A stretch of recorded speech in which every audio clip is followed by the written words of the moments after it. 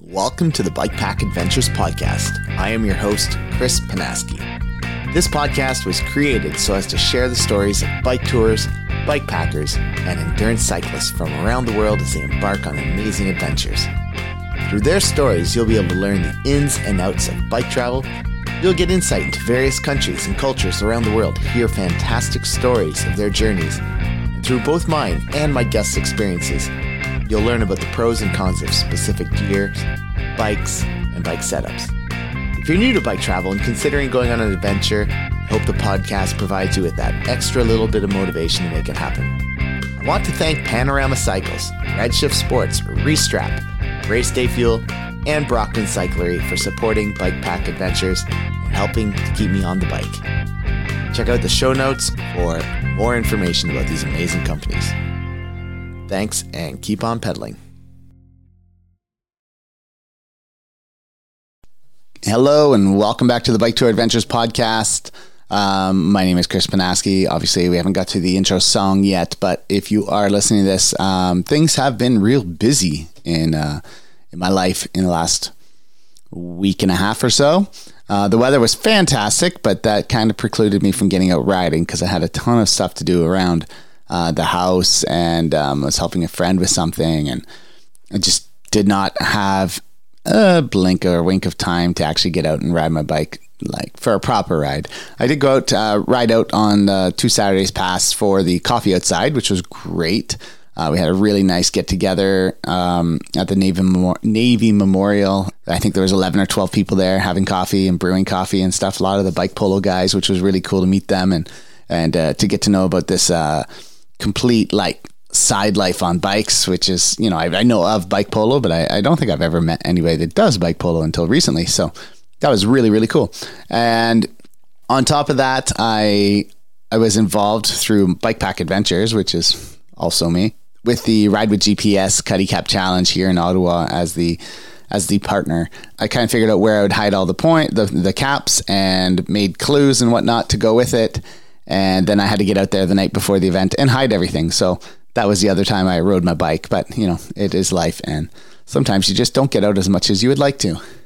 I also went to Toronto last week to Brockton Cyclery, one of the sponsors of the podcast. We had arranged to do an intro to bikepacking night, and that's what you're going to listen to today. So I was talking with Glenn and Cameron, and we just talked bikepacking, like just from start to stop, you know, different things that might help people get into the sport if they're considering it, but they're not sure what to do or where to go or what they should buy or what they should not buy. I think we had a pretty comprehensive talk. So hopefully you guys enjoy that. Also, the Bike Tour Adventures website is live for having a store. You can, you know, go on there, order shirts, hoodies, zip-ups, caps. Patches and stickers are coming real soon. I've been meaning to do it. I've just been getting bogged down by everything else in my life, and I haven't even taken pictures. I just need to go and figure out how to put it onto that store. So working on that. And you can order off of Facebook, Instagram, and the actual website, biketouradventures.com. Yeah, next up, Patreon. If you like the podcast, if you've been listening to this long term and you enjoy listening to these conversations, and you think that it's worthwhile for me to continue to put all this effort into it, I would truly appreciate your support as Patreon supporters. It's a small monthly amount that just, you know, kind of lets me know that this is what I can count on every month. And so long as I keep producing quality content, that money will continue to come, and those people are happy to support me. And that allows me to upgrade equipment like I just did recently with the Rodecaster Pro. So the Rodecaster Pro is not a cheap piece of equipment, but it's a podcasting interface, mixer, everything all in one.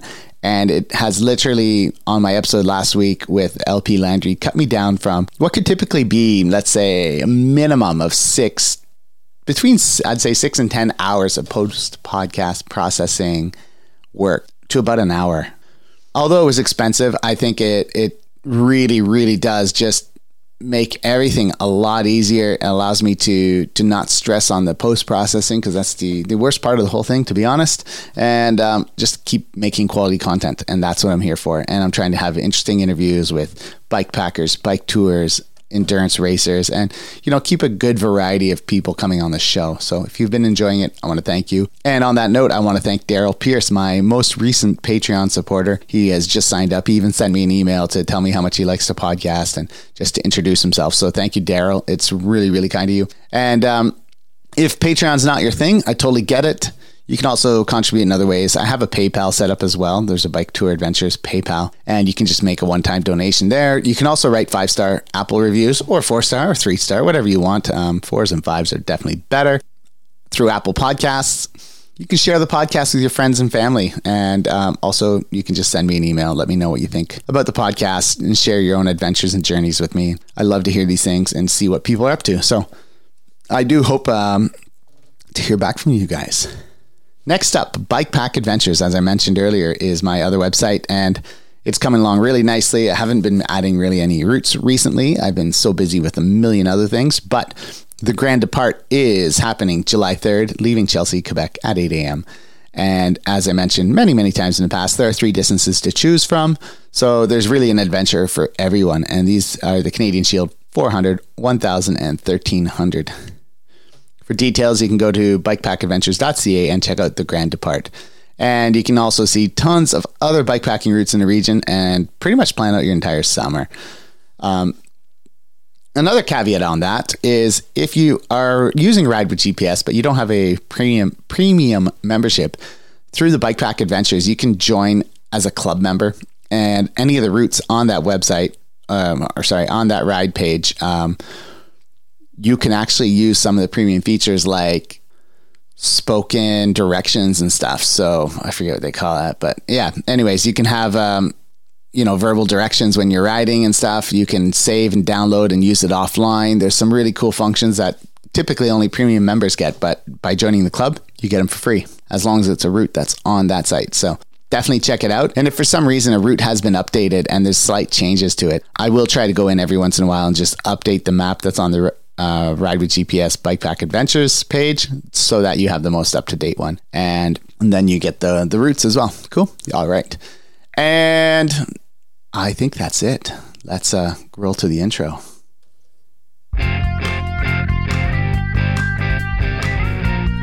Welcome to the Bike Tour Adventures podcast. I'm your host, Chris Panaski. This podcast was created so as to share the stories of bike tours, bike packers, and endurance cyclists from around the world as they embark on amazing adventures. Through their stories, you will be able to learn the ins and outs of bike touring and bike packing. You'll get insight into various countries and cultures around the world, hear fantastic stories of their journeys, and through both mine and my guests' experiences, you'll learn about the pros and cons of specific gear, bikes, and bike setups. If you're new to bike touring or bike packing and considering going on an adventure, I hope the podcast provides you with that extra little bit of motivation to make it happen. If you're already an experienced bike tourer or bike packer, I hope that my guest stories allow you to relive some of your own experiences and give you a good laugh or two along the way. In the meantime, enjoy the show and keep on pedaling.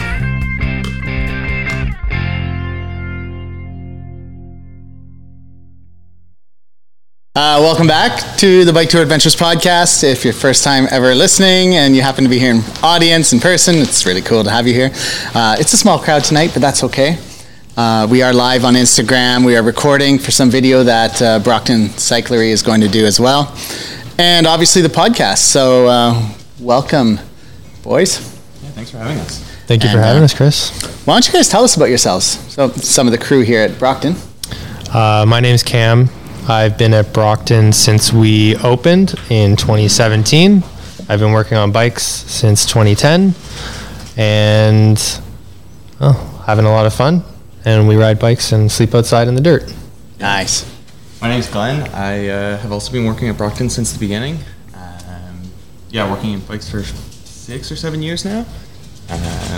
Like to ride my bike a lot, go camping. Yeah. And a little bit of route development on the side. And a little bit of route development on the side. Nice. All right, so today we are doing an intro to bike packing event or podcast. As I think it's a really growing field. I mean, I think even for you guys, 3-4 years ago, it was probably really focused more on bike touring, and now you've seen like a massive shift, right? I assume. I think that, we've definitely seen an emphasis and a change in the industry there's way more off-road focused bike touring equipment.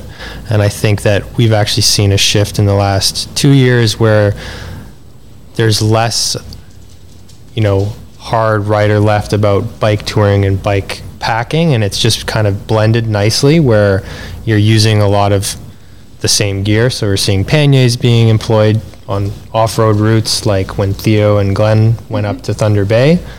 I think it was the first time Theo had used panniers since he got into bike touring, and I think it's a really useful tool when it's needed. So I've seen and been happy about that shift towards off-road, and then also kind of blending it, and we just kind of call it bike camping at this point. Right, I saw that in one of your posts. It was just bike camping, and it wasn't saying bike packing, but I was going to ask why the name.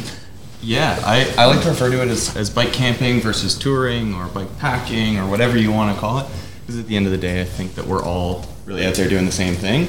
We're just going to ride our bikes and go sleep outside, and I think that really like breaking it down into bike packing versus bike touring versus whatever kind of builds in an unnecessary divide between people who are all sort of doing the same thing. Yeah, I recently wrote a post and tried to even make my own mind around it, and it was really tough because like there's so much overlap. So maybe bike camping is the new term we should all adopt. Yeah, and you heard it here first.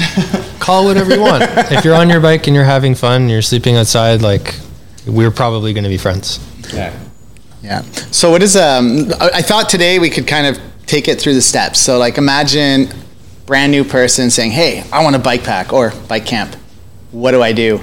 And so I think first step would be a bike, right? What kind of bike makes the best bike packing is what I wrote, but bike camping bike, and maybe various scenarios you could describe where you might want a certain type of bike. Yeah, absolutely. Right off the bat, the answer is whatever bike you have. Sure. Go do your first bike packing trip on that. You don't need it to be anything special. Yeah. But as you start to get into it and start to develop what you like and what kind of surfaces you want to ride on, I think that your next big consideration should be your tires. How big of a tire you want to ride, because that's going to be, I think, one of the biggest things that will determine what routes you can do is do you have a big enough tire to deal with that. Yeah, like I wanted to do the AR 700 last year, but with my gravel bike, it was just, I think I talked to somebody out west, or I might even talk to Theo, and he was like, "Oh no, dude, you'd kill yourself with 45 mil tires, like it's brutal." Underbiking is fun to a point. Yeah. And I mean, I did touring in Asia with an old road bike, a seat post mounted rack, and a little tiny dry bag attached. But it was more hotels and stuff. I wasn't really camping because of the limitations. Yeah. Anything else on that? Yes. No.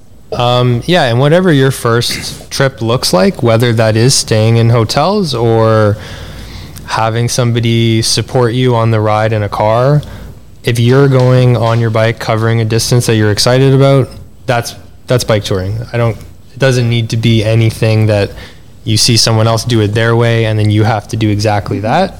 I think removing the definitions is really important because, again, if you're getting out and you're riding your bike, you're probably doing it right for you, and that's great. Yeah, and whether or not you're using warm showers or staying with friends, family, hotels, and honestly, those trips sound wonderful after having a shower every day, imagine? Yeah, I mean, honestly, like the idea of riding like the PCH down the coast of California on a nice light bike that's not heavy and you get to stay in a nice hotel every night, that sounds wonderful. So if there's any sponsors out there, Cameron is looking for a sugar daddy. Yes, I'll put all of the logos on my jersey. Where was I? I have no idea. What kind of bikes do you guys use, and what have you used in the past? How have things changed for you as you've gone and the adventure continues? Oops.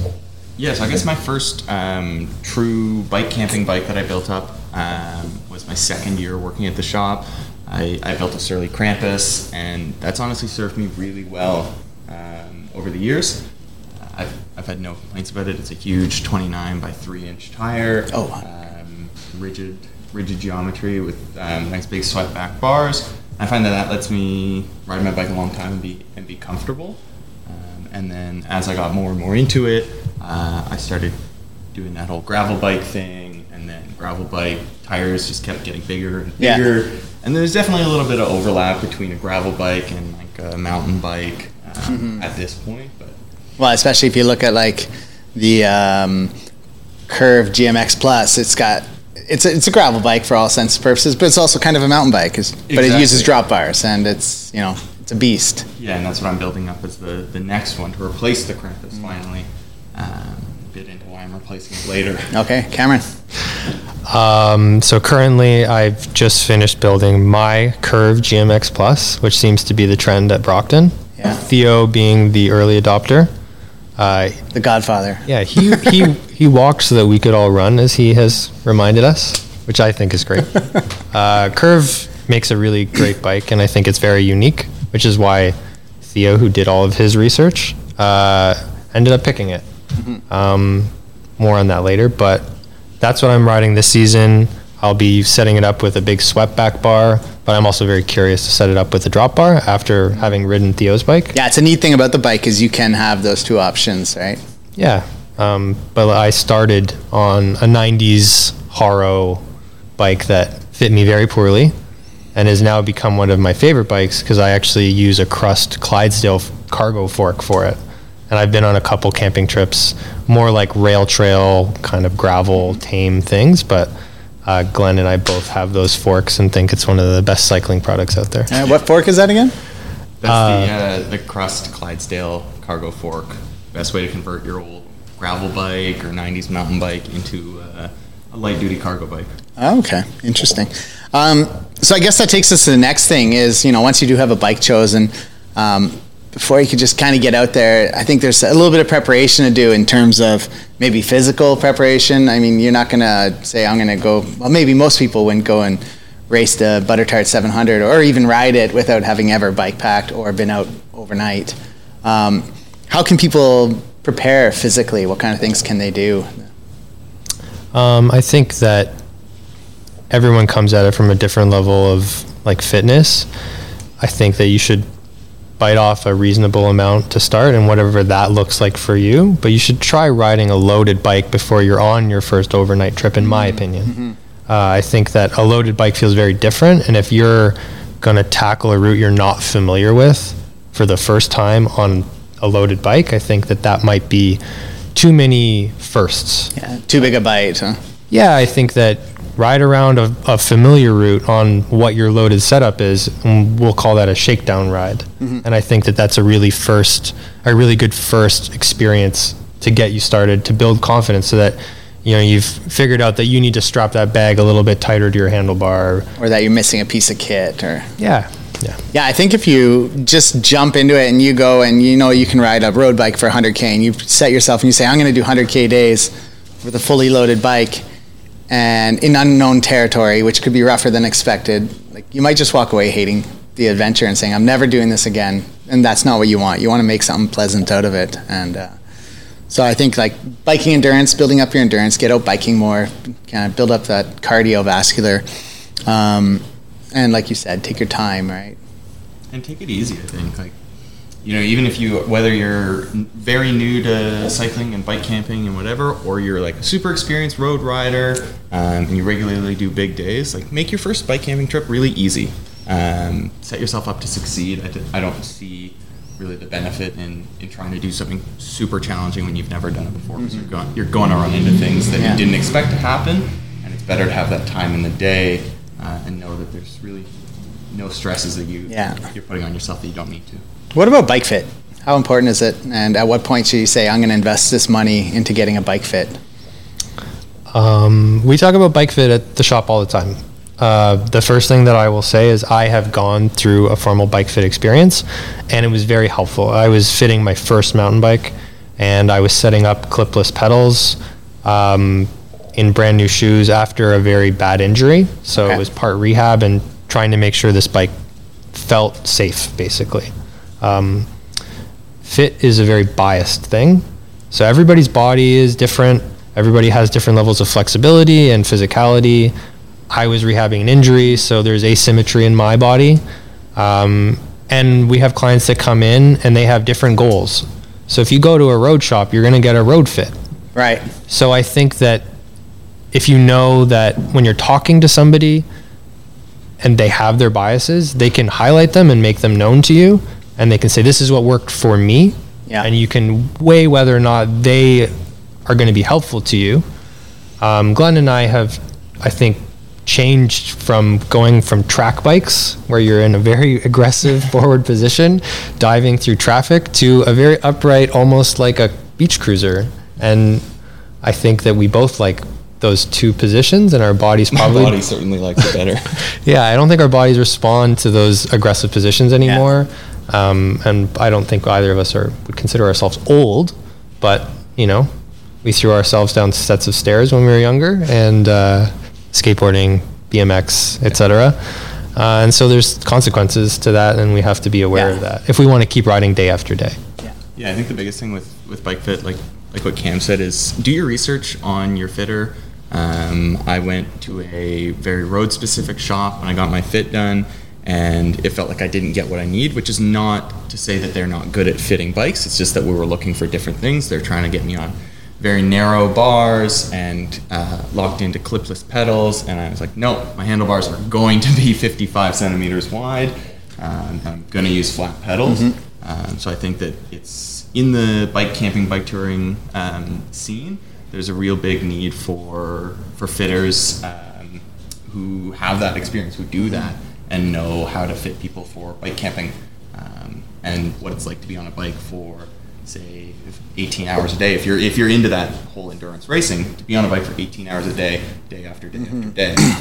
Yeah, sleeping in the dirt. I used a bike fitter last year. I think it was about a year ago, on my gravel bike, and I basically found it through some of the Ottawa. I'm from Ottawa, by the way, but I'm cheering for the Leafs, so I hope they're winning right now. But anyways, sorry, Ottawa people, Montreal people. But anyways, I just looked through some Facebook groups and just kind of saw who people were recommending, and also learned a really cool tip was you can, if you're lucky enough to have insurance that covers physio and chiro and things, that can be covered under your bike fit if you find the right bike fitter. So I have a guy who's a physiotherapist, and I think I paid $50 out of my pocket, and the rest was covered by insurance. And that is ace. I'm a teacher, so that was so good, just because it's expensive. It's not cheap. So I think it's also maybe something you don't need right away when you're getting into the sport, but you want to wait a little bit until you're thinking, all right, I'm really serious about this. I want to push bigger days, but I'm hurting. My knees are feeling it, or my lower back, or my wrists, or wherever. So maybe then it's time for getting that extra investment into a bike fit. I agree, and I think that a fit is ongoing. So as you become more fit and you get used to your bike, so if you're coming off of a winter where you didn't ride versus when you finish your season, your body is longer, and you generally actually get to interact with your bike very differently if you are coming off of a winter. But yeah, I think that it's an ongoing thing. So when customers ask, do you have a fit that I can pay for? I said, well, we don't really do that. We don't really have the tools, for one, but we will get you within 90% of what I think you would pay a few $100s for. And that's part of buying a bike through Brockton, is come back. Let me know what that 40-minute ride felt like. Let me know what that 100-kilometer ride felt like. Did you have knee pain? Where was it? Maybe we should try something where we adjust your seat. There's just so many things, and I think it's just so ongoing. And as well, if you have experienced cyclist friends, you can always just go to them. They're going to have ideas and tricks at work. I was really interested. It was really interesting when I went to my bike fit. He was checking my cleats, and he was like, "I've never seen anybody that has both cleats within half a millimeter of where they should be." He's like, "You've never had a fit before?" I was like, "No." He's like, "You've adjusted?" I say I adjust all the time. As soon as I feel like something's quite a little bit out, I make an adjustment, and now this is a comfortable position. But I had a shorter leg, so he put a riser, and that made a huge difference. There you go, the asymmetry. How important is upper body and core to good cycling experience in your estimation? Definitely pretty key, and I think it's pretty easy to neglect that. But yeah, bike camping, you're on and off the bike, you're moving the whole bike around, you're working with a loaded bike. It's definitely not just a legs game. Yeah, definitely feel it in the shoulders and wrists. What about mental preparation? And I guess this could go to it applies to everybody. To me, it really I feel like a strong connection to a quote I'm going to read, because I like to bike pack race in the way of Theo does. I like to push my limits. And definitely it applies there, but I think it applies to everybody who's getting into bike packing, because you're going to push your limits, whether you're going for 800 kilometers or for 100. And that quote is by David Goggins. Have you guys ever heard of this guy? No, ex-Navy SEAL, and he says that feeling that you've completely tapped out actually comes when you're only 40% done. You still have 60% left in the tank. So it's really a mental game, right? Like you think I'm sore, I'm hurting, but you're really not over, you know. So I think that's an important takeaway as well when you're getting into bike packing. And just because you're getting out there and you think, I don't know if I can go any further, I want to go home. Stop, have a sleep, see how you feel the next day. Yeah, I definitely think that that's something that we all surprise ourselves on bike tours and keep nudging that marker further, whether it's on a race or, just a ride that we, is a little bit more challenging than we expected, but then we completed all the same. And on your note about racing, you're not just like competing against yourself, you've introduced this other factor that you can't predict. So somebody like yourself or Theo shows up, somebody that might have thought they were in contention to win the race, all of a sudden has to play that mental game with, Chris is really fast today, and he's looking like he's really fresh, and I feel completely destroyed, where you could both be at that 40% That's right, mark, yeah. And you just aren't showing it on your face. And that's a whole other added dimension of racing that is really fun to think about, but not always fun for in the experience. This is why I don't race. I just tootle through the bush. I had stop eating cheese and crackers whenever I want to. I did a podcast with a guy yesterday, LP Landry of Overcome Cafe, and we talked just about, mindfulness, how to maintain positive mindset, how to overcome the fears of, and as we talked, like he was like, "What are your fears?" And I was like, "I don't think I have any." And I was like, "Wait a second, dogs, fucking dogs." I was like, man, I remember like middle of the night, I just heard the biggest dog ever barking and chasing, and next thing you know, I'm going 45 kilometers an hour. I'm burned out, adrenaline's kicked in, and maybe 20 minutes later, I think I lost him. I mean, I lost that dog way back there, but I didn't stop. It was like worse than a bear. In Ontario, dogs hit different. Yeah. Them farm dogs, right? So let's jump forward, gear and packing. Yeah. We could maybe bring this.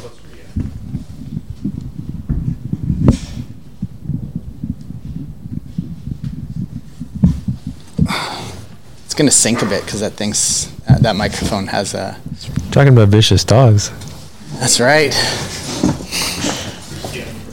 All right, so let's talk about gear and packing, because I think that's kind of the next step. You got your bike, you've been out biking, you've built up a bit of endurance, you're starting to get your mental game going. And as you mentioned, try to do some shakedown runs or rides where you have your gear. What is your bike packing setup like? And you mentioned Theo going with a Glen up to the north and using panniers, and tell us about it. Yeah, I think that you probably boil down different bike packing setups into sort of three main categories. You've got classic panniers, then you've got your sort of big trunk style bags, that's like British long flap style, and then the sort of newer lots of small bags, frame bags, and little seat packs and bar rolls and everything like that.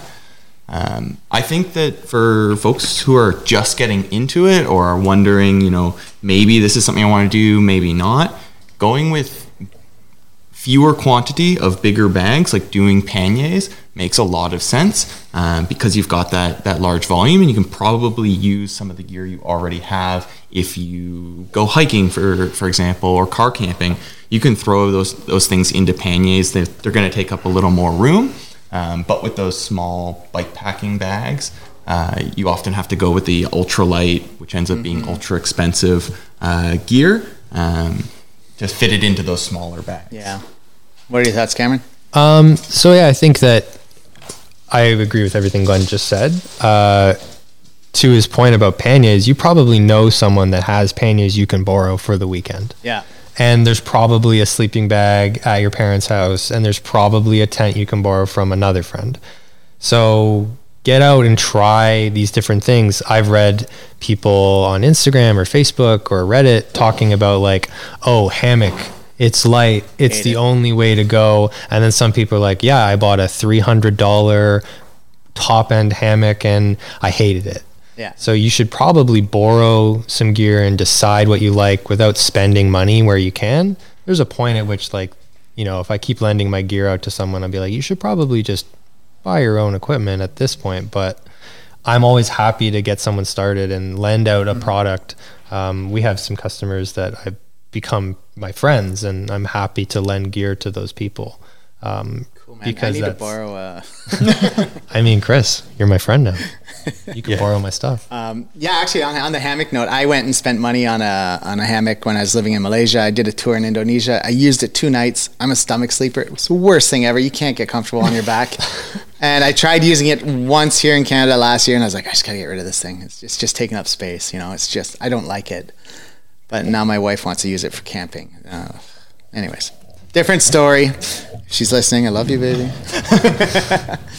Yeah, I think the biggest thing is like Cam said, ask your friends, ask your online community. You'd be surprised how willing some people are to lend you equipment. One of my favorite things was, I think it was summer 2020. A lot of the staff at Brockton started getting into bike camping more, but didn't necessarily have all the gear. So we kind of just, a lot of us stored our camping setups at the shop, and then it was like, oh, you need a bivvy? Here you go, take mine. Oh, you need my GPS? Cool. Great, go for it. And it was awesome to sort of remove some of those barriers, because at the end of the day, like, it's so expensive to kit out a bike packing and bike. the same could be said with things like seat posts. Like, you guys sell suspension seat posts, the Thudbusters here. I use Redshift, but you know, people don't want to necessarily go spend that money without trying one first. So I recently lent I have a dual position seat post for aero bars, and a buddy of mine was saying, I don't know, I don't like aero bars because I feel too stretched. I said, I'll lend you my seat post. Try it out for a month or two. You know, let me know how you like it. You're a great ambassador for that product. Yeah, right. Yeah, it's been really good though. So, but I mean, I got the stuff, and I'd feel I'm taking advantage of relationship. I'm like, I can't lend you this. They gave it to me. You know, it's my precious. And that's one of the things about bike packing and this whole community. I've been part of lots of communities, very niche, and this is the friendliest by far. Yeah. And everyone wants to share. Everyone is going to tell you this is the best way to do that. And sometimes it's very, in some cases, like very mansplaining. And that's one of the things we hear as feedback as men that work in this industry. But generally, everyone wants to share, like, oh, was this route passable on these tires in this month? I was reading up about the Baja Divide, which is a goal. I want to go ride that too. Yeah, and there's lots of people that are like, oh, I rode it from La Paz to Cabo, and it was great. It was a little bit dicey north of that or something. And everyone wants to share, so ask and leverage your community. Mm.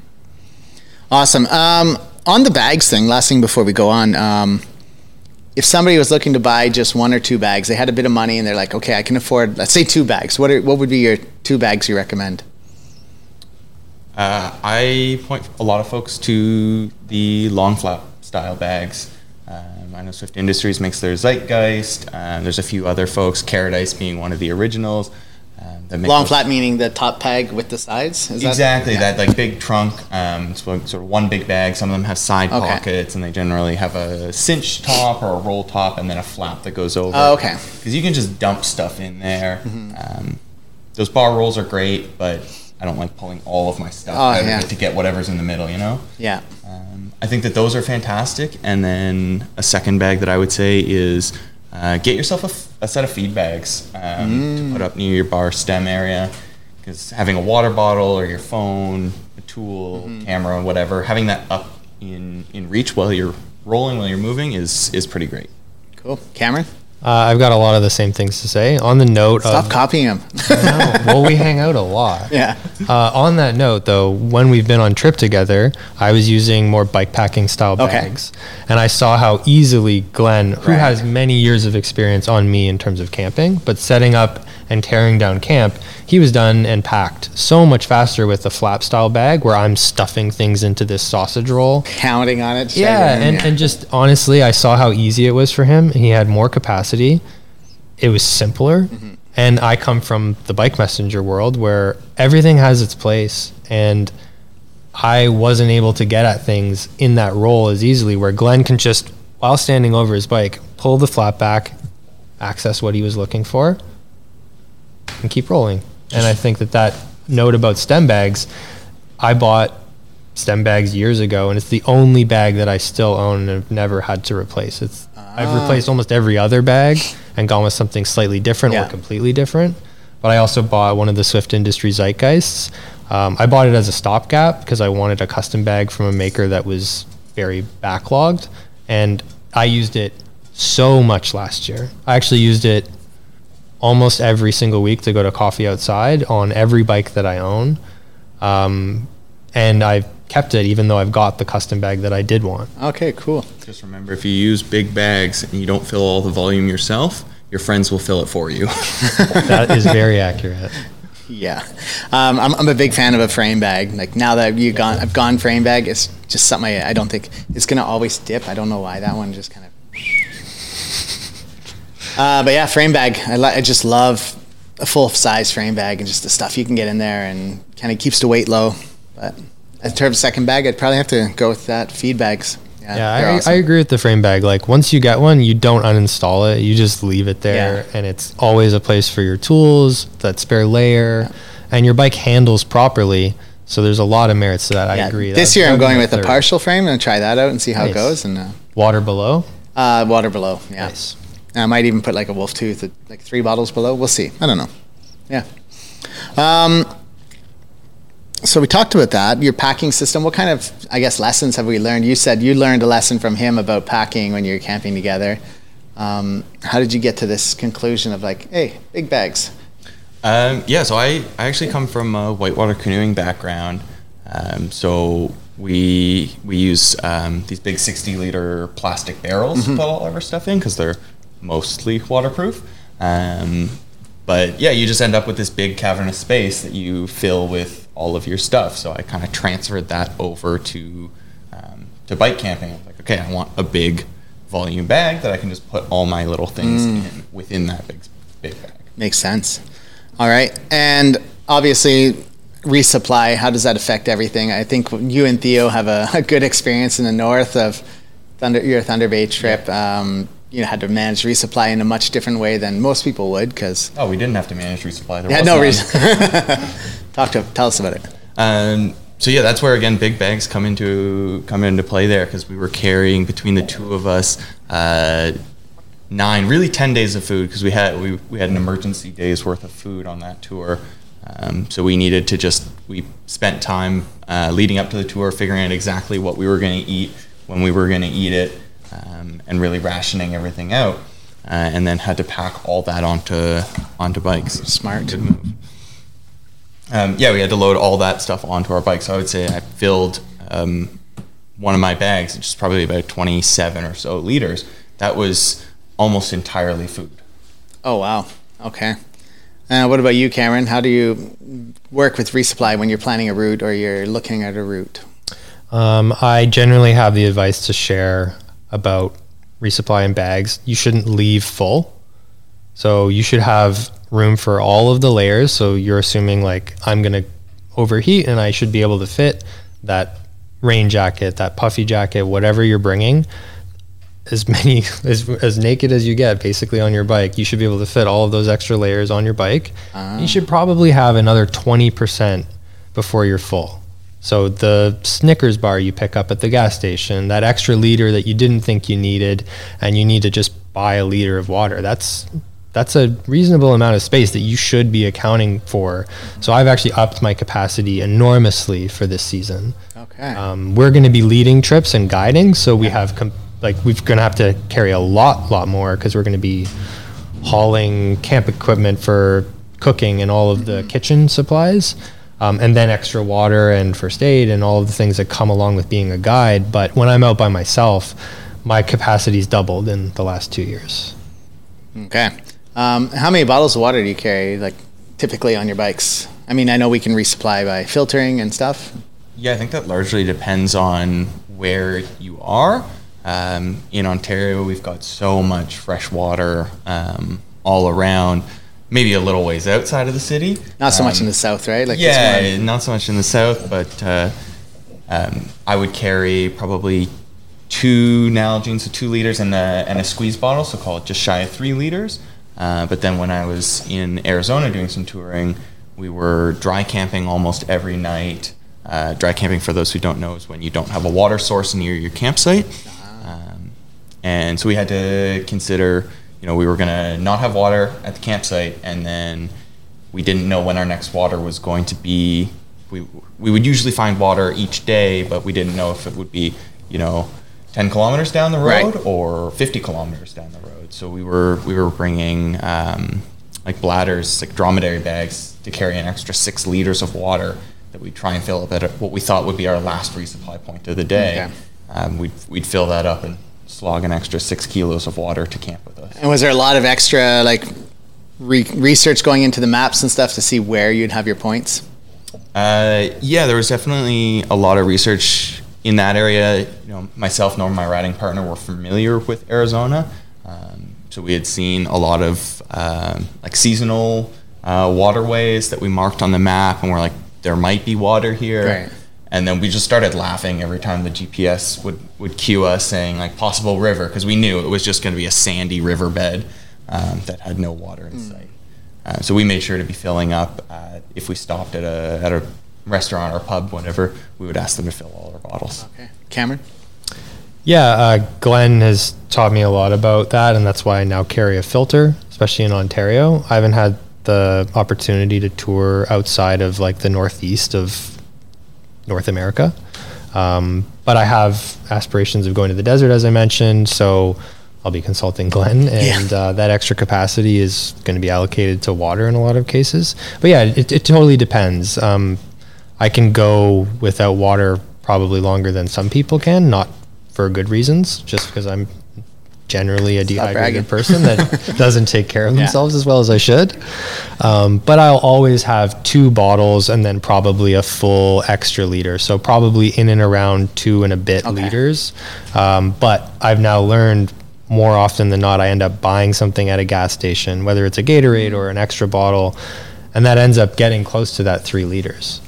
Yeah, I typically carry 2 bottles and a platypus that I can just kind of fill up if I know I'm going, even if it's late at night. So I know that it's going to be hard to find water at night. I mean, you can hear water rushing off in the woods, and you're like, do you really want to walk down there at 2 a.m? Better off just having an extra liter of water. You can manage through until morning, especially if you're riding nonstop and chewing on caffeine pills. So I know the longest you guys have gone without resupplying is 10 days, 9-10 days. Yeah, that's crazy.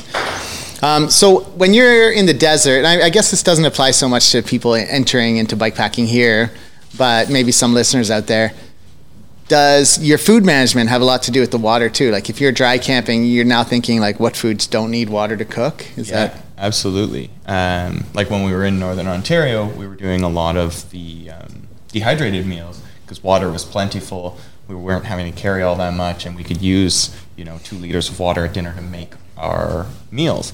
But when we went, when we were in the desert, we just knew that water wasn't as plentiful. So we were definitely considering, what can we cook efficiently.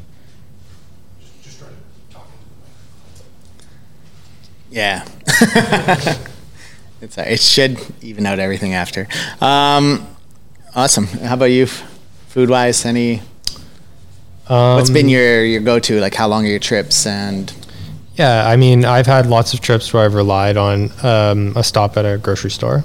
So whether that's something as simple as buying some sausages and maybe adding to a dehydrated meal and making it feel a little less like it came from a bag. Yeah. But dehydrated meals are really great, and that's one less thing that you're having to plan for. If you just need to find water, you already needed to do that, and you're finding an extra 700 or 800 milliliters to work with to cook a basic meal. You're already having to process so much information through a day of touring. One less thing to think about.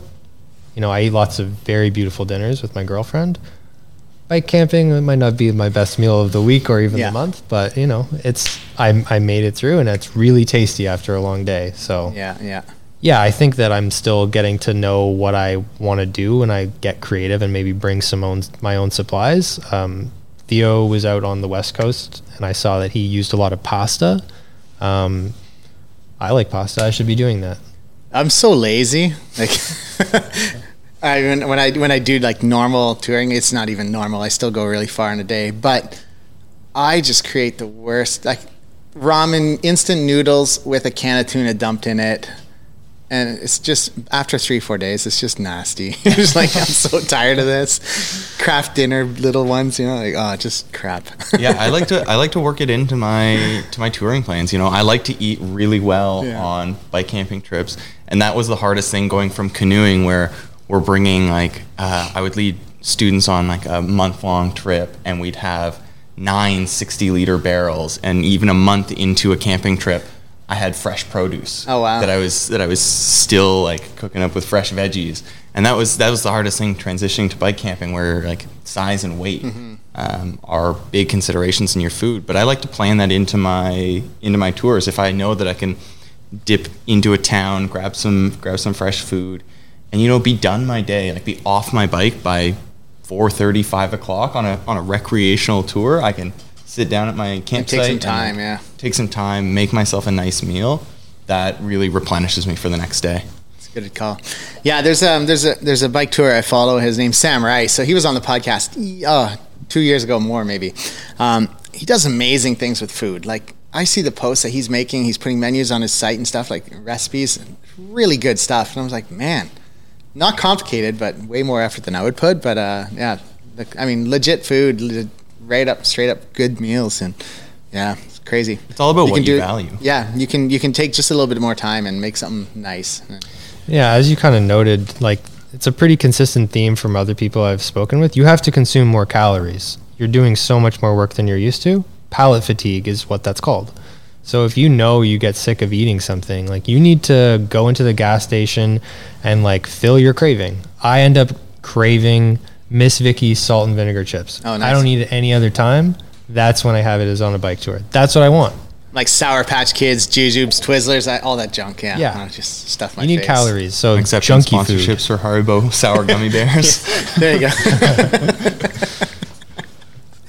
All right. Let's talk about some of the other things that people might want to consider when they're getting into bike packing or bike camping and adventuring of that sort. Navigation and communication. What kind of tools can you recommend, or what have you used? Go for it. So I think that a lot of people see a $500 GPS behind our counter, and I think that they work very, very well. I've used the Wahoo Roam. It was a great computer for someone that wants to see their data as well as get turn-by-turn navigation. The interface is really great to use, but the best first step is get a Ride with GPS account. Yep. You will probably already have a smartphone. You're going to be bringing it anyways. Get maybe a handlebar mount for said phone and start there. Yeah. You should learn to plan your rides and know the route from that file that you're going to be using. That was something that I only started using the last 3 or 4 years. I was using Google Maps. Yeah. And I think that's where a lot of us started. And that intel is great. And I usually cross-reference between multiple different apps or programs to build a route and know it really well. Glenn is a wealth of knowledge on that, and he prioritizes safety. So having good intel puts you in situations that are safe. And that's a huge part of being on a bike tour and being successful. So yeah, I think that you should have really good intel going out there. And sometimes you do have to wing certain situations and be adaptable. Sometimes there's a bridge that's closed and you have to reroute around it. And you should know what your options are. And you should maybe know that, it's spring, so the water is going to be high, and this municipality doesn't really repair infrastructure as quickly as we would in Toronto. So my expectations should be adjusted. So for navigation, I think that you should know your route really well before you leave. Yeah, I think as Cam's saying, the number one thing is, use your phone. You probably already have a smartphone. Download those maps, and as you get more experience with it, you're going to start drawing from more and more different sources. Like, I'll find myself at 3 o'clock in the morning looking at maps and like land use agreements and on the Crown Land Atlas. But that's really deep dive, like nerdy stuff. I don't even do that. That's when you get into your whole route building thing and figuring out where you can legally sleep outside. Yeah, I never sleep that long, so I'm like park bench, under a swing, doesn't matter. A slide, it's okay. There's no kids around, they're all sleeping. I just sleep anywhere, anytime. Like, knock on somebody's door. Can I put my bivy bag in your yard? And they're like, okay, that's weird, but sure. Like, I'll be gone before you wake up. yeah. On that note, like we're talking about planning our own rides, but we exist in a time where so many people have submitted really, really good vetted routes that are safe and you can just plug and play and go.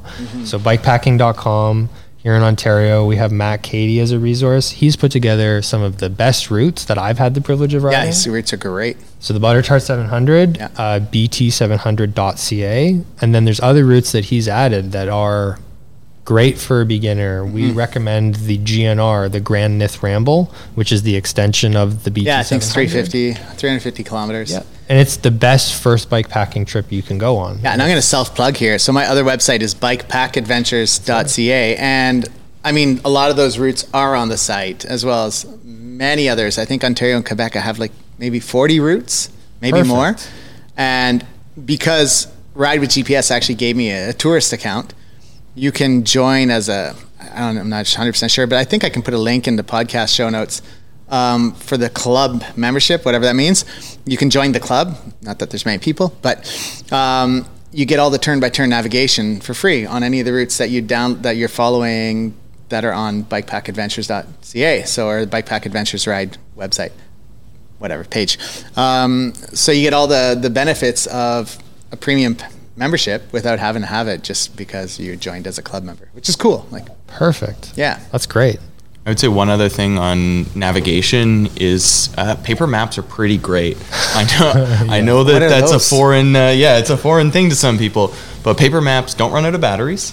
You can get waterproof ones, and they're really good for just laying out on the ground and looking at where you need to go. If you come to an impasse in the road, it's a lot easier to have that view of the whole area and be like, okay, if we go back, there's this road that goes around. If you've ever tried to use, phones aren't as bad, but a GPS and trying to like move that little joystick around on your 2" by 1.5" screen, oh, that is an infuriating experience when you already know that things aren't going to plan. My phone died last week while I was on a section of single track, and it was super windy. And there I was on my Garmin pushing up, button, over, button, zoom in, no, zoom out. Oh shit, And how great does that feel? It took me like 30 minutes to get out, and I finally found an old double track road, and I jumped on it, and I was on the main road, and I was like, oh, so pissed. We've all been there. Yeah. Carry a power bank. Always. Spot trackers, things like that. Do you guys have them? Yep. Before continuing on with the show, I'd like to thank Panorama Cycles for sponsoring this podcast.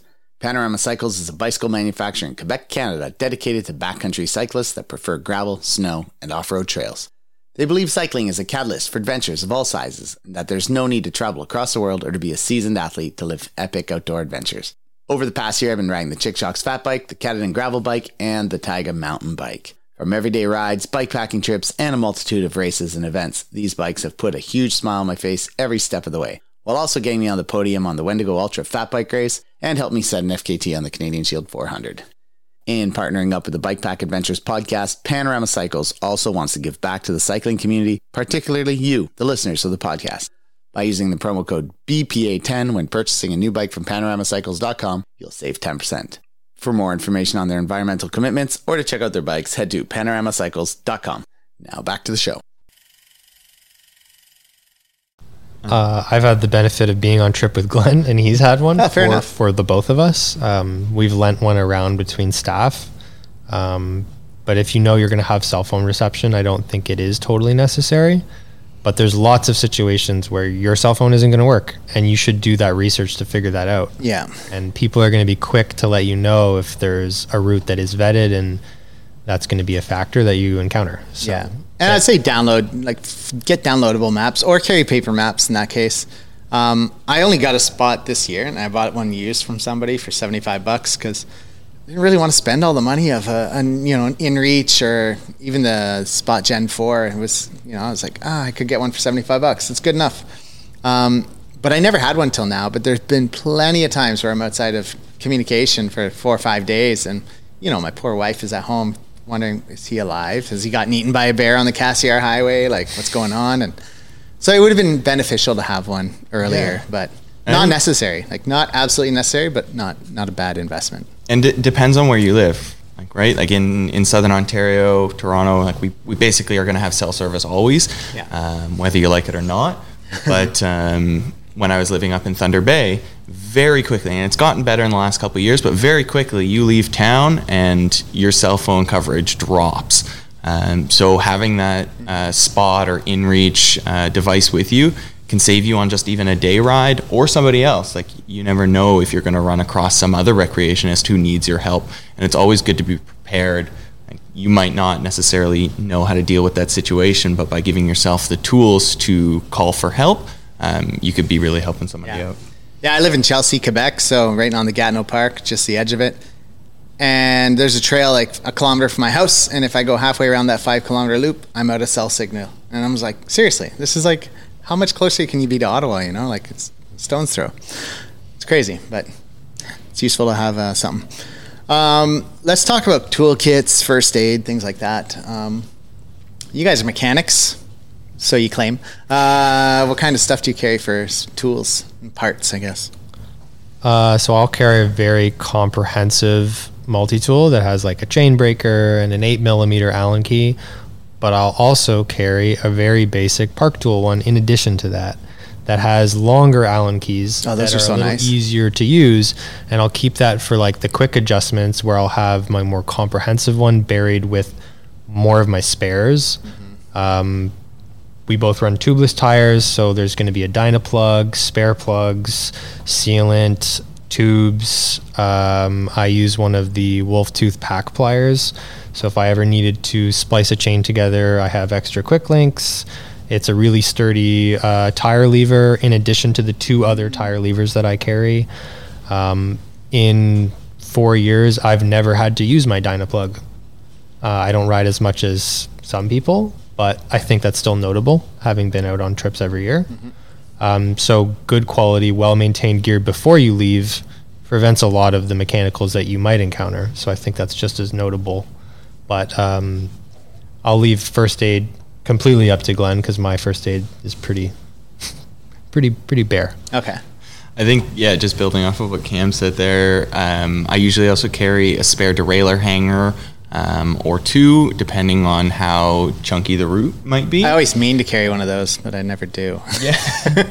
They can get you out of trouble. A shift cable is always a good idea. Spare brake cable if you're on mechanical brakes. Yep. Extra sealant, things like that. And then CO2. I don't ever bring CO2. No? I used to carry CO2, and I've fumbled a can and then just had nothing there and felt pretty foolish. So after that moment, that was me last week. I suck at using those things. Yeah. I'm terrible. Like I think somebody needs to run a course on how to use a CO2 canister properly. Yeah, my pump never runs out of air. But I also carry a full-size multi-tool that has pliers on it. I find that that doesn't even live in my... Like a Leatherman or Gerber exactly. Or something? Yeah. I carry a Leatherman Charge, one of their full-size tools. And my set of Allen keys and my Dynaplug live in my feed bags and top tube bag, and then the rest of the kit is in a bag strapped to the bike. And I find that most bike tours, if all goes well, I don't even have to open my toolkit. It's just those few things that are accessible on the bike, and then spare brake pads. Mm-hmm. Yeah, I have carried spare brake pads, but like on a longer tour, never short ones. But I was telling Cam today, I don't really brake that much. I just go down as fast as I can, and if I have to brake when there's a corner, okay, I'll put my brakes on. But that's my limitation. So I've done 15,000 kilometers on a set of brake pads. They're still going. For now. That's a good. For now. Maybe I should pick up an extra set before I leave. First aid. In terms of Yep, go ahead. Yeah, in terms of first aid, I would say the biggest thing you can do is put some knowledge up there. Take a course, practice those skills, be comfortable with those skills, because if you're practicing those things time and time again, you'll develop what some people refer to as training scars, and when the situation happens, you just go. You just know what you need to do. It becomes automatic and almost instinctual. So I'd say, yeah, knowledge is the biggest thing, the best thing, and the lightest thing you can put in your first aid kit. How important is it to be able to run away from a bear faster than your friend can? Well, that's the thing. You don't have to be the fastest. You just shouldn't be the slowest. So what kind of things do you carry in your first aid kit? Like, I mean, I carry a really minimalistic one. It's got some swabs. I have a piece of pencil with duct tape wrapped around it. That's my emergency tape. A little bit of medical tape, aspirin, ibuprofen. That's yeah, again, it's going to be different. Like if I'm going out and doing like the Cannonball, which is a 300-kilometer route in the like Dundas Hamilton area. If I'm going to go do that, my first aid kit is frankly quite bare. It's some ibuprofen, some Tylenol, duct tape, bandages. That's about it, because I know that I'm not in really any situation where if something bad happens, I'm not going to try and stitch myself back together. Not that you should ever do that. I'm going to call for help. But if I'm in Northern Ontario, where rescue could be in excess of a day out, I'm going to carry a lot bigger first aid kit. And if I'm riding with other people, I'm going to consider those things. I'm thinking about different medications, antibiotics, anti-nausea medications, more Band-Aids. Thinking about like dealing with sort of allergies, trauma. Those are the two big things that come to mind. Fatigue. A lot of, and then again having that knowledge of like what can you improvise in the bush. If you have that knowledge of what you can improvise, you don't have to bring a manufactured product. Like if you know that you can create a not half bad splint, you don't have to carry a portable splint. Just carry a machete to make the splint. Well, there's that full size multi-tool. There you go. First aid kit and toolkit.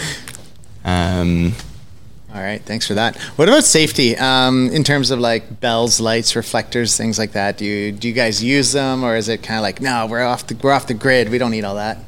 Yeah, bells and lights are fantastic. I don't really have reflectors on my bikes, but front and rear lights always. More and more, I'm incorporating dynamos into new bike builds, and I just leave my lights on all day so that people can see them.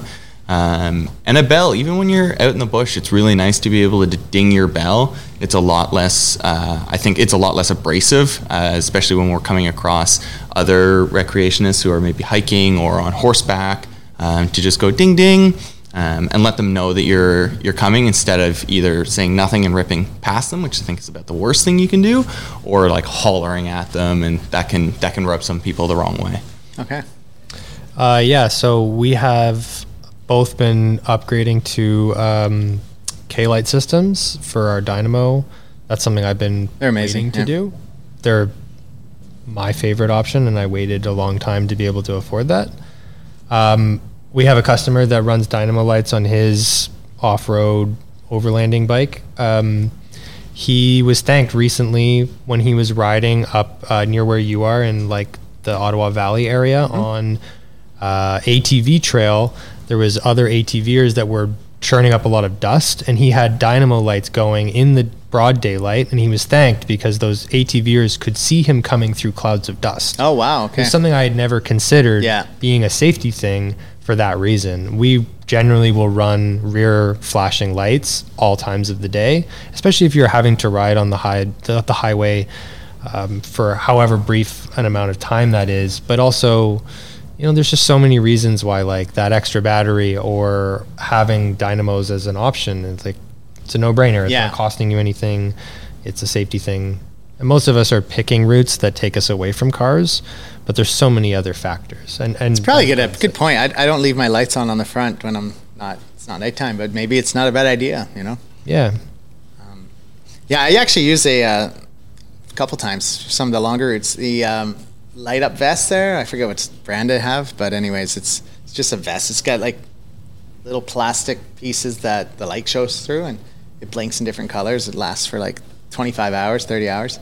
Great. And as soon as it's nighttime, I flick that on, especially if you're on gravel roads, because I know when I was younger and I lived around areas with gravel roads, man, I used to drive like 120 kilometers down those things an hour and just flying, and it's nighttime, could be dangerous. So Yeah, and on the note of that, like riding with headphones, you can't hear that person until it's too late. And if they can't see you, then you're both not prepared for that situation. So generally, unless you're like completely alone on a rail trail, and even then, riding with headphones is something that I don't generally recommend. all right, so in a long roundabout way, we've kind of built up our bike, got our gear, we're safe, we have first aid kits and repair kits, and so now we're out for a ride. And obviously, we would go ride my route, the Canadian Shield bikepacking route in Gatineau, because that makes sense. Now, what are your thoughts on sustaining energy levels throughout the day? Like, what are some with regards to hydration and nutrition and pace and stuff like that? Generally, the rule of thumb is eat before you're hungry, drink before you're thirsty. Yeah. And, sorry, go ahead. I was just going to say everyone feels so differently, and Glenn and Theo were on a trip, and I think Glenn is better the one to share that story. Yeah, I was just about to say. No, Cameron, tell us his story. I wasn't even there. Yeah, everyone feels so differently, and when Theo and I went up to Thunder Bay, I took care of a lot of the food packing, and I planned based on how much I eat, and maybe I can go a long distance on very little food, because in my regular life I'm very good at neglecting to feed myself. Secret little skills for bike touring, but Theo was cranky a fair bit. I love him to bits, but he was. You could see his energy level fading through the day, and when I would drop him up a climb, I would go, that's not how this is supposed to go. He's supposed to be the one dropping me up the climb. So he would be good, sort of breakfast, lunch. We'd have a solid hour out of him, and then you could see that energy level would fade, and he didn't want to burn through all of his snacks. And we finished the tour, and I was like, all right, how were things? He's like, I was hungry the whole time. So I felt bad. So if you are doing the food planning, talk to your tour mates and ask them how they feel. How much do they eat? Do they, and for yourself, know that about yourself. How much do you need? That's a good point. And what can you eat? I really prefer to eat real food on bike camping trips, and even long bike rides. I like to leave the space food for the astronauts. But some people can only do that. Like, I rode a lot with somebody up in Thunder Bay who couldn't handle any regular food. Like, it would come right back up. So he was only gels whenever we would ride. Oh yeah, and that won't work for me. Yeah, they won't sit for long on me. Like, no. Yeah. Cameron? Yeah, I like to vary it. Bobo spars are really good. They're basically a really dense slice of cake. Oh yeah. I can't eat Cliff Bars, but I know a lot of people really, really rely on that, and they're widely available. Yeah, I did, and now I don't. Now, like, your body will change too. So, like, what might work for 1 year or 1 month, all of a sudden your body's gonna be like, I've had enough of that, and it's like a bad liquor night of a certain type of alcohol where you're like 2 years before you could drink that again. I feel it's like same thing. So right now, Cliff Bars are on my. That's your Fireball. I don't want Nice. them, but yeah. Yeah, I think My tequila. I think Theo and I had about 60 or so Lara bars, maybe a little more, between the two of us on that Northern Ontario trip, and like, we could not look at them by the end. Like, he was retching if he had to open a blueberry one, but I hadn't gotten to that point yet, so I was like, man, take my apple pie one, like, it's good. I'll do the blueberry one. Start bartering your food. Yeah, I think I read, like, typically, like, they say a bottle an hour. I don't drink a bottle an hour, or very rarely do. I have to be some wicked hot outside, and be hours and hours into a ride before I'm doing a bottle an hour. But I think it's the rule of thumb, right? Yeah, absolutely. Yeah, so you said real food over junk food. I'm more of a junk food guy. Or a couple, like the Tim Hortons Farmers Wraps in my back pockets. Those things last hours. I don't know what they're made of, but they don't go bad. So Tell me you bike camp in Eastern Ontario. The bears, if you ride faster, the bears smell it. They're after you. Yeah. No, a mix of both of what you guys both like. I definitely appreciate the real food, and we'll often plan, okay, we're going to go to that Tim Hortons midday or after we've woken up and it's a 20-kilometer ride. You give yourself these carrots to work through the day because you can look forward to that burger. Oh, that burger is going to taste so good. Mm-hmm. So mixing it up and knowing that you have things to look forward to, that's something that we're, planning tours around for clients. Things to look forward to. Yeah. It's going to be a big motivator. Yeah, another big one for me is like we talked about energy gels and not quite right, but like maple syrup has now become such a popular thing to buy little gel packs of. Yep. Although they're very expensive for what you get. I've done maple syrup for a long time, and like first time maybe a few years ago I was in British Columbia and I was at this like French pancake house from Quebec guy. And as I was leaving, he's like, "You want the maple syrup in your water?" I'm like, "Okay." And he just poured it in there. And my bottles were full of it. And holy crap, man, that was good. Like I was good for hours and hours. It was just a really, really good mix. So you can buy like little bottles of maple syrup and carry with you and just... For real, do yourself a favor. Those like manufactured ones are great. But after buying a few of those and realizing how much I was spending on something that's already in my fridge, I just started filling little squeezy bottles you can get, filling it with maple syrup, putting some sea salt in there, maybe a little powdered ginger, mix it up, and that's the same thing at a fraction of the cost. I made 15 liters of maple syrup this year at home, so I'm set. I drink a lot of it. Every coffee, I spoil myself. Let's talk about pacing. I mean, it's way different on a road bike than it is when you're bike packing, and same with mountain biking. You're not going to push the same levels. So what is something to consider? How would you guys put that out there? So I think that pace is so dependent on the route, your gear, where you're at in terms of your own physicality.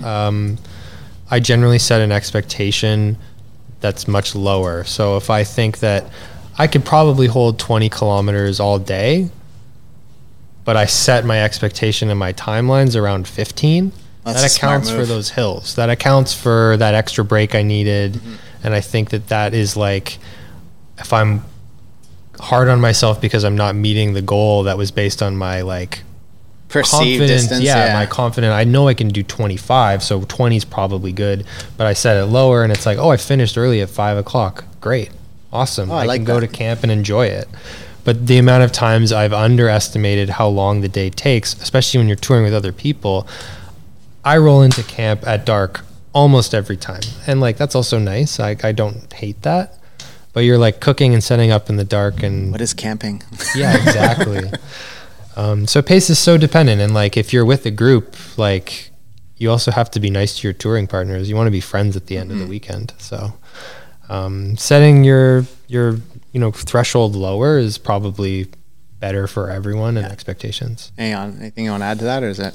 Yeah, I think, like Cam said, taking it easy, going slower, knowing that you're pushing a loaded bike packing bike, so you're gonna be working harder and going slower. So don't beat yourself up over that, and adjust your timelines, like he said, and then play to your strengths. I hear from a lot of top bike packing racers, they'll admit, they'll say, I'm not fast, but I'm extremely stubborn. So people know, like, I'm not faster than the top seed in this race, so I'm just going to get up 2 hours earlier, ride. They're going to pass me, and then they're going to set up camp, and I'm going to ride past their camp and ride another 2-3 hours into the night. Like, if you know that you have that endurance, play to that. Don't try and play on somebody else's field. Yeah, I'm 42, so I'm not going to be as fast as younger guys like Theo and stuff, but I can go a lot. I feel like I probably can go longer with less sleep. So I have a kid now, so I'm training at home. She's 5 months old. Dad strength. Yeah, dad power. I typically use my thoughts are, you should be able to carry a conversation while you're riding. That's the pace you should set. If you're pushing so hard that you can't have a conversation, unless it's a big climb, you're probably going too fast. That's a good threshold, yeah, for sure. And without using a heart rate monitor, like... Yeah, otherwise, okay, heart rate monitor, keep it under 130 or 120 is just good. Like zones are relative to everyone, right? So like zone 2 is like your conversational pace, I'm pretty sure. I like to stay in the conversational zone. Also makes the tour better when you talk to the people you're going camping with. Yeah, that's unless you don't like them, then you can go into like zone 3 and 4. What about resting throughout the day? Not my forte, but anybody? I think it's great. I'll often, on a really, really long day, I'll often take a nap midday. And I know some of my friends who have done big tours, like the Tour Divide, when they got into those southern sections where it's blazing hot during the day, they adjusted their whole sleeping and pacing schedule. So they were sleeping through the hottest portion of the day and then riding in those, sort of riding in the evening through the night and into the morning. So I think resting during the day and making use of those better times to ride is a great idea. Yeah, I know Steve O'Shaughnessy, who's host of My Back 40 podcast. He did a yo-yo of the BC Epic last year, and he's like, my game plan was 4 hours sleep every night, but as soon as it was 45 degrees outside in the daytime, he's like, it became like ride all night, try to sleep in the hottest part of the day, which sucked, then feel like shit for the rest of the time and try to keep going. So it's, depends what you're trying to do, I guess. So bigger rest during the day, take some time, take it easy. Listen to your body. Like, if you have to stop 20 times over 200 kilometers, that doesn't mean that you didn't ride 200 kilometers well. Right. So listen to your body. Like Glenn and I did the Butter Tart 700 2 years ago now. And our first day, because we actually started at 4 o'clock in the morning for other reasons, just kind of what our schedule on allowed. The day of the Grand Depart? Or? Yeah. Well, it wasn't the Grand Depart because it was the pandemic. Oh, yeah, right. So we ended up having a midday nap around kilometer like 100. Right before that single track. It's a great spot.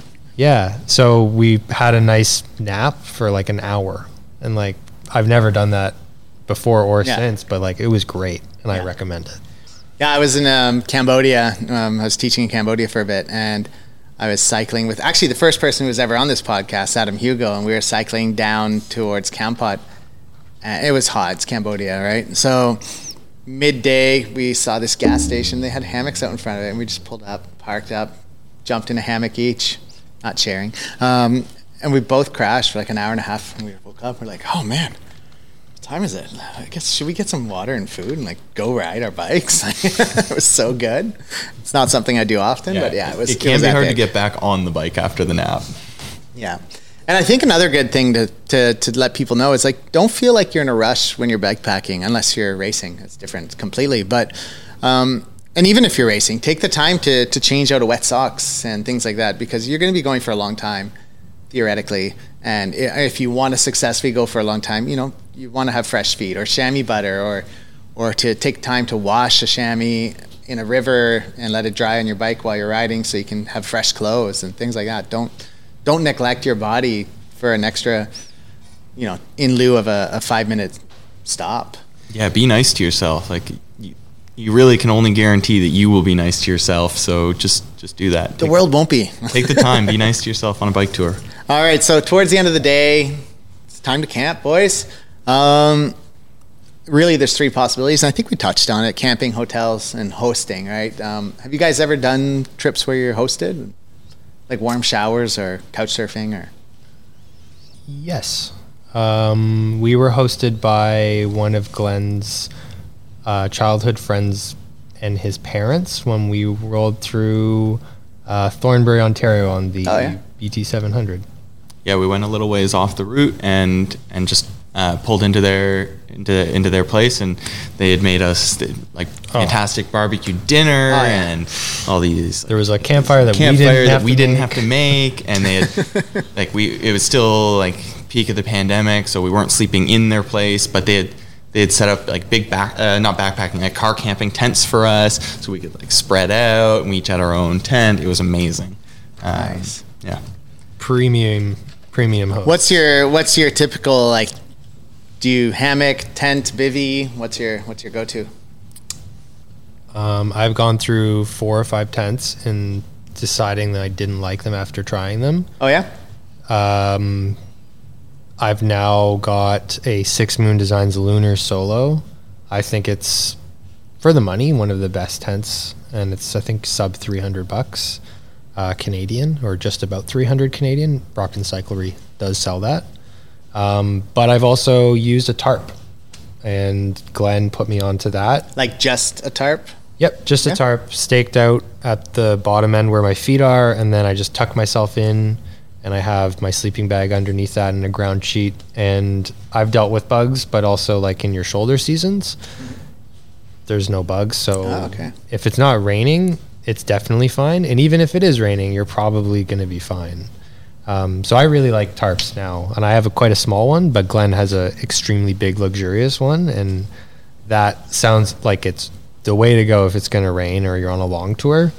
So if you're not having to deal with bugs, crawling on the ground or in the air, I think tarps are like one thing that people don't talk about enough. Yeah, a great option. I talked to somebody recently, and they with their tent, they always have a tarp, and they said, you know how nice it is to pack up your tent in the morning and not have it covered in dew, and just pack it away, and then you can just shake out this tarp and throw it in the next pouch or whatever, you know, like something I never even considered. I was like, oh, I don't want that extra kit, but it's not that heavy. And no. I like how small and compact bike touring gear has become that my 7 foot by 9 foot tarp is extremely big. Yes. That's the other thing is like, if tarp. you have your tent plus your tarp and it's raining and you're stuck in your tent all day, if you're able to go and cook underneath another thing, like you can get out of that tent and you're still dry potentially. Yeah, I've cooked meals in my tent. It's not fun. No, doesn't sound fun to me. Yeah, I think when bugs or considerable rain, or even on extended tours, I like to have a tent. I find that's it becomes a nice sort of space. You feel a little bit removed from the outdoors, and I think that does a lot for your longevity in the outdoors and your mental health and your sanity when you can just sort of remove yourself just for a brief moment, especially in black fly season, just to have a little quiet space. But yeah, in shoulder seasons or where I'm not as worried about bugs, I really enjoy tarp camping or just cowboy camping, and just plonking So just a ground sheet under the stars? Ground sheet, my sleeping bag under the stars. I used a bivy when I was in Arizona. I borrowed Theo's bivy, and it was pretty good. But yeah, I haven't found that a bivy does great for me with a down sleeping bag, and things just end up getting wet. Yeah, just the moisture builds up? Or? Yeah, condensation inside. And, that's to be expected, but I found, if it's not going to rain, I'm just going to sleep out. And if I think it might rain, I'll just set up a tarp, and that, for me, does effectively the same thing as a bivy and about the same amount of pack size. Yeah, interesting. And so you mentioned sleeping bags. So you're like a sleeping bag type person, not quilts, or have you experimented with quilts? Or I've used quite a few different sleep systems. I can't really say that I have one that's my ultimate preference. It's all going to be, I'm quite privileged to be able to have multiple different pieces of gear and a bit of my own library to choose from. But I would say largely, if I had to choose one thing and I couldn't use any other style, it would probably be a sleeping bag. Okay. Cameron? I bought a quilt, and I really like it. Yeah. Which one?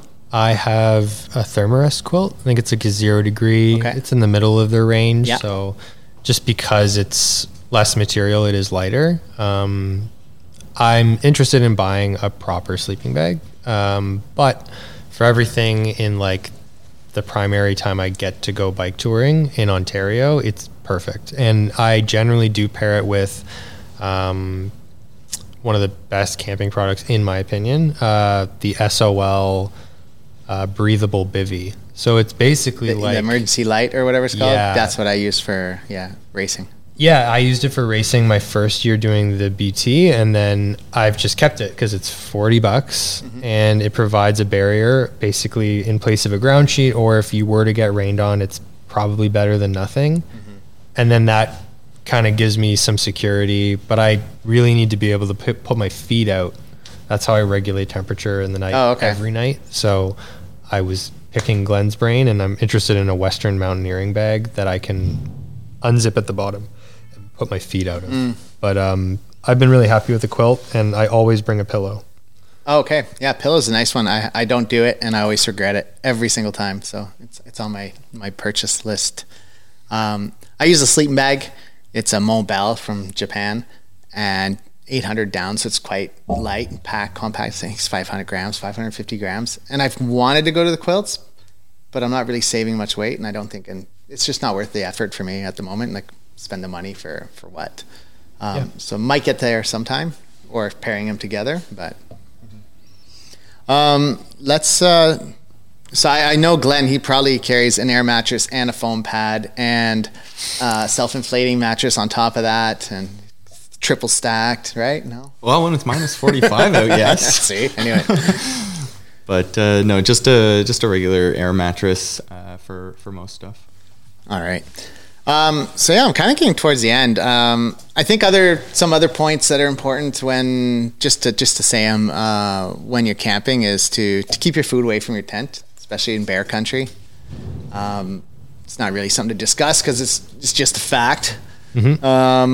Respect private property. Yes. I mean, I've camped on farmers' fields and stuff, and I think that's okay. But I wouldn't go camp in somebody's front yard unless I knock on the door and ask them first.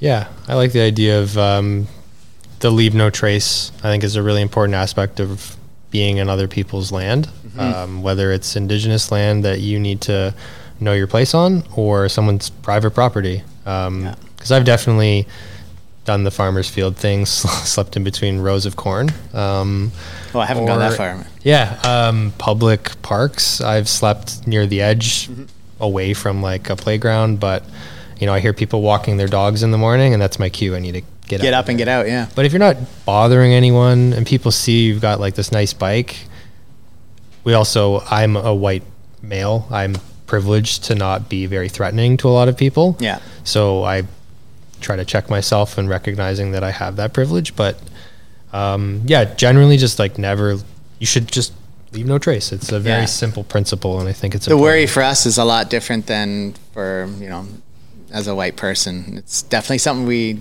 don't acknowledge enough. And I've talked to a few people and interviews or listened to other podcasts, and it's something that I'm always like, wow, I never even considered that, because it's not something I've ever had to really worry about. Yeah, especially in Ontario. Another good point is I have written down here is reserve campsites in advance. So if you're planning like the BT 700 or something, and there's campsites along the way, maybe do what you do and consider your mileage or distance and shorten it by 20%, and plan for your stops so you can book places. And if you're looking for that comfort, then ensure yourself a place to stay, because you might be out of luck otherwise. Yeah, campfires are really nice. Yeah, absolutely. It would be great to see. I think it's a bit of an issue in Southern Ontario is a lot of campgrounds are sort of RV parks, and a lot of them either will not cater to tent campers or have 2-night minimum stays. And I know I've paid for a 2-night stay before, knowing that I'm only staying 1 night because I needed to stay there because it's all private land around it. But that wasn't a great feeling to have to pay double what I felt was already an inflated price for a patch of dirt. So if we could see more sort of 1-night stays, like in the U.S., they have the bike-in or whatever it's called. If you ride into the campsite, it's like $10 a night or something, or $15. It's that'd super be great. cheap. Yeah, Canada Ontario especially it's really expensive. BC's great. They have all the forest road campsites; they're all free. Sweet. What's the best thing about camping, in your estimation? What is the absolute best thing that makes it all for you? Really all of it. I don't know. I didn't grow up camping, and once you learn how to do it well for whatever works best for you, I think it's something that I equate to like being really important for my mental health. Being able to sleep outside. Glenn and I both talked about it, and I don't think you can quite put your finger on it. And I think there's a lot of people, it doesn't make any sense to those people. And I was talking to somebody recently that went on their first camping trip, and they come from a different cultural background than I do. And I was like, what did you think? They went up and spent a few days in Killarney, and her partner, pretty seasoned camper, and she's like, I don't really enjoy that. And I was like, even just the sleeping outside part? She's like, it's the first time I've ever done it. And she comes from a background where her family members would have, had to overcome incredible circumstances to be able to be in Canada. And she's like, it's almost hilarious that I would choose to do that when my father experienced all of these crazy things. And to a lot of cultures, it's ridiculous to go camping. And my wife's Persian. Some of her friends think I'm absolutely nuts. They're like, why would you even ride a bike to Quebec City and back when you could just drive, you know? I'm like, well, you know. We've come so far. We can just get in a car. All right, I think we can move on. Any tips, tricks, lessons you've learned that you want to share before we kind of wrap things up? I've got a great one. Go for it. So Glenn mentioned the idea of being nice to yourself. Bring baby wipes. Take a hobo That's shower so true. at the end of your day. Wipe down the areas that contact your saddle. That is an incredibly important aspect of maintaining that area properly and not getting saddle sores. Saddle sores will take down the strongest cyclist. And that is just a bacteria that gets aggravated over and over and over and over all day. So if you don't keep on top of that hygiene, your trip's done. Yeah, and there's lots of pseudo cream like they use for babies. It's great. It'll help you, you know. And I think there's some others. I heard a podcast today and they were talking. I forget what it is, but a cream specially made for saddle sores at nighttime, you know. And oh, really? it's I like want to know black, about that. Pasty thing. I think I opened it on my tab as I was driving. Not that I should do that, and I saved it as a tab. So yeah, I'll check. I want to know about that. Yeah, I think one of the, I don't know if it's a tip or not, but it's like, be nice, say hi. Remember, whether you like it or not, we're all ambassadors for this sport or activity, however you want to look at it. So yeah, be kind to people, say hi, stop and chat to people on the trail. You never know what you're going to find out. I've found some of my best camping spots by just stopping and talking to somebody who was hiking. And Yeah. like, oh yeah, I camped over here, and this is an amazing spot that I wasn't planning on staying at because I didn't live there. I don't know what's around. And then just chatting with folks, and it doesn't have to be recreationists. It can be you're chatting with somebody who owns a restaurant, and suddenly they're like, oh, cool, there's a lot of people riding through my town. I'm going to have a special for them, or they can sleep behind the restaurant in my parking lot, whatever. Yeah, I've had a lot of amazing. It's one of the things I will stop for, like unless I'm racing, obviously. But even then, I've stopped to have conversations just because it's so needed just for your soul, like to engage with somebody sometimes, just even for a few minutes. But the rail trail in Chelsea, I often, if I see somebody walking their dog, I'll stop and talk to them and pet the dog, and it's just like it just feels good. And then you ride away feeling better, and you know, like that's how I interact with people in my community, and I try to do that elsewhere too. If I'm in Southern Ontario riding, you know, if I see somebody, I'll say hi. If they talk back, then I'll maybe stop and beat them up. No, have a conversation, you know. Yeah, any other tips, things, considerations? I think a general tip with bike camping is don't think you're going to be perfect. Go, like, even if you don't have all the right gear or everything, and you don't look like so-and-so on Instagram who's going bike camping, like, just go do it imperfectly, and then come back, reflect on it, and go do it again, and keep doing it imperfectly. And just keep on doing it, because you're going to get better and better every single time. You're going to learn things about yourself, about how you like doing this, and then you're going to be the one who's sitting here telling other people how they should go on their first bike tour.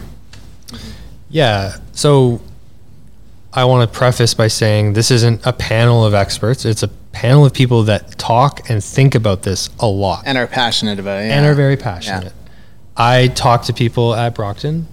They are buying their first bike for bike touring. They're looking at bags. There's so many options, and it's almost, you know, this overwhelming number of options. And I often will stress, I've been on many bike tours. My setup has changed every single time. There's been every single time there's been some tweak, or maybe I brought this and I didn't bring that last time, or the bags are different. I've bought my bags 3 times over, and everything about my bike has changed. I'm on my 4th touring bike now. Okay. So I go back to the drawing board and try new things every year. So don't think you're going to nail it with your first setup either. So that's why I suggested borrowing and if not, like Decathlon sells super cheap bags that work perfectly well. They might not be as waterproof, but a little bit of a dry bag or inside there is not going to weigh you down that much. And if you can't borrow bags, don't steal. Borrow a bag or go to Decathlon, or just buy some cheap stuff, or get on like Facebook Marketplace. Somebody's probably selling something cheap.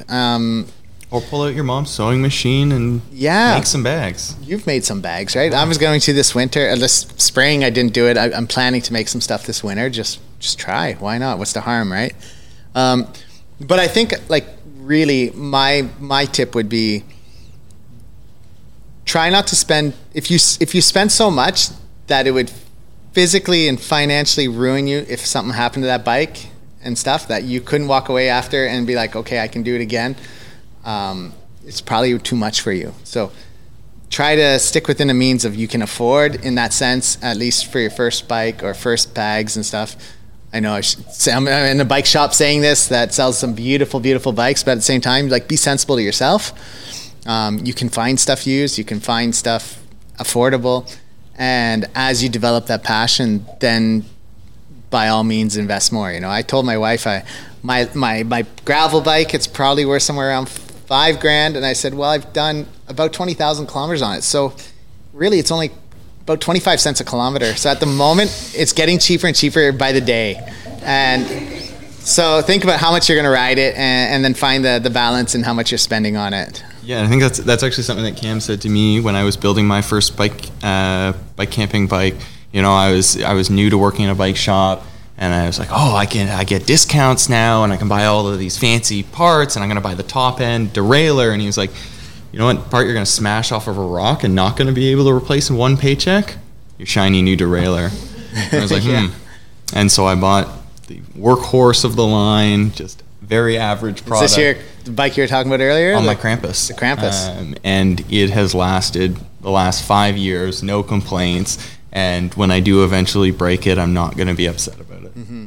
Yeah, I think you got to find something that's in the right balance.